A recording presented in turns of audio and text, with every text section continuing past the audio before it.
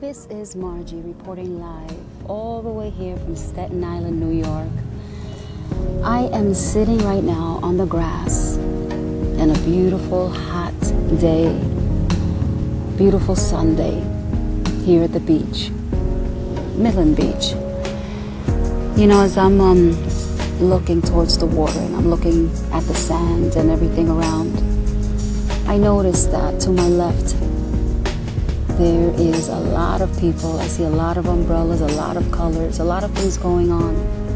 Then when I look to my right, there's still some people, some umbrellas, some colors, but just very few. But then when I look straight ahead, all I see is just sand and water. Nobody's occupying this side. It just caught my attention because that's the way life is sometimes. You know, we're like stuck in the middle, feel like we're in nowhere land. We don't know whether to go to the left or we don't know whether to go to the right. Either way, there's things going on, but you just feel stuck in the middle.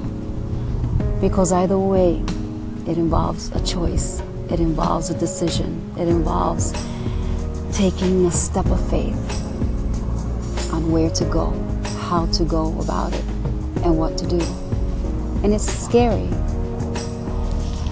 just to make that choice, because you're afraid if you go to the left and you get caught up with all the busyness of life and all the stuff of this world, and you get caught up in all this colorful stuff, all the stuff that we enjoy physically, mentally, fleshly. And then when we look to the right, it might not be as interesting as the left. But it does have its opportunities and it has its space to grow. And there's hope. But when you're stuck in the middle and you don't know what to do and where to go, it's not good. It's not healthy.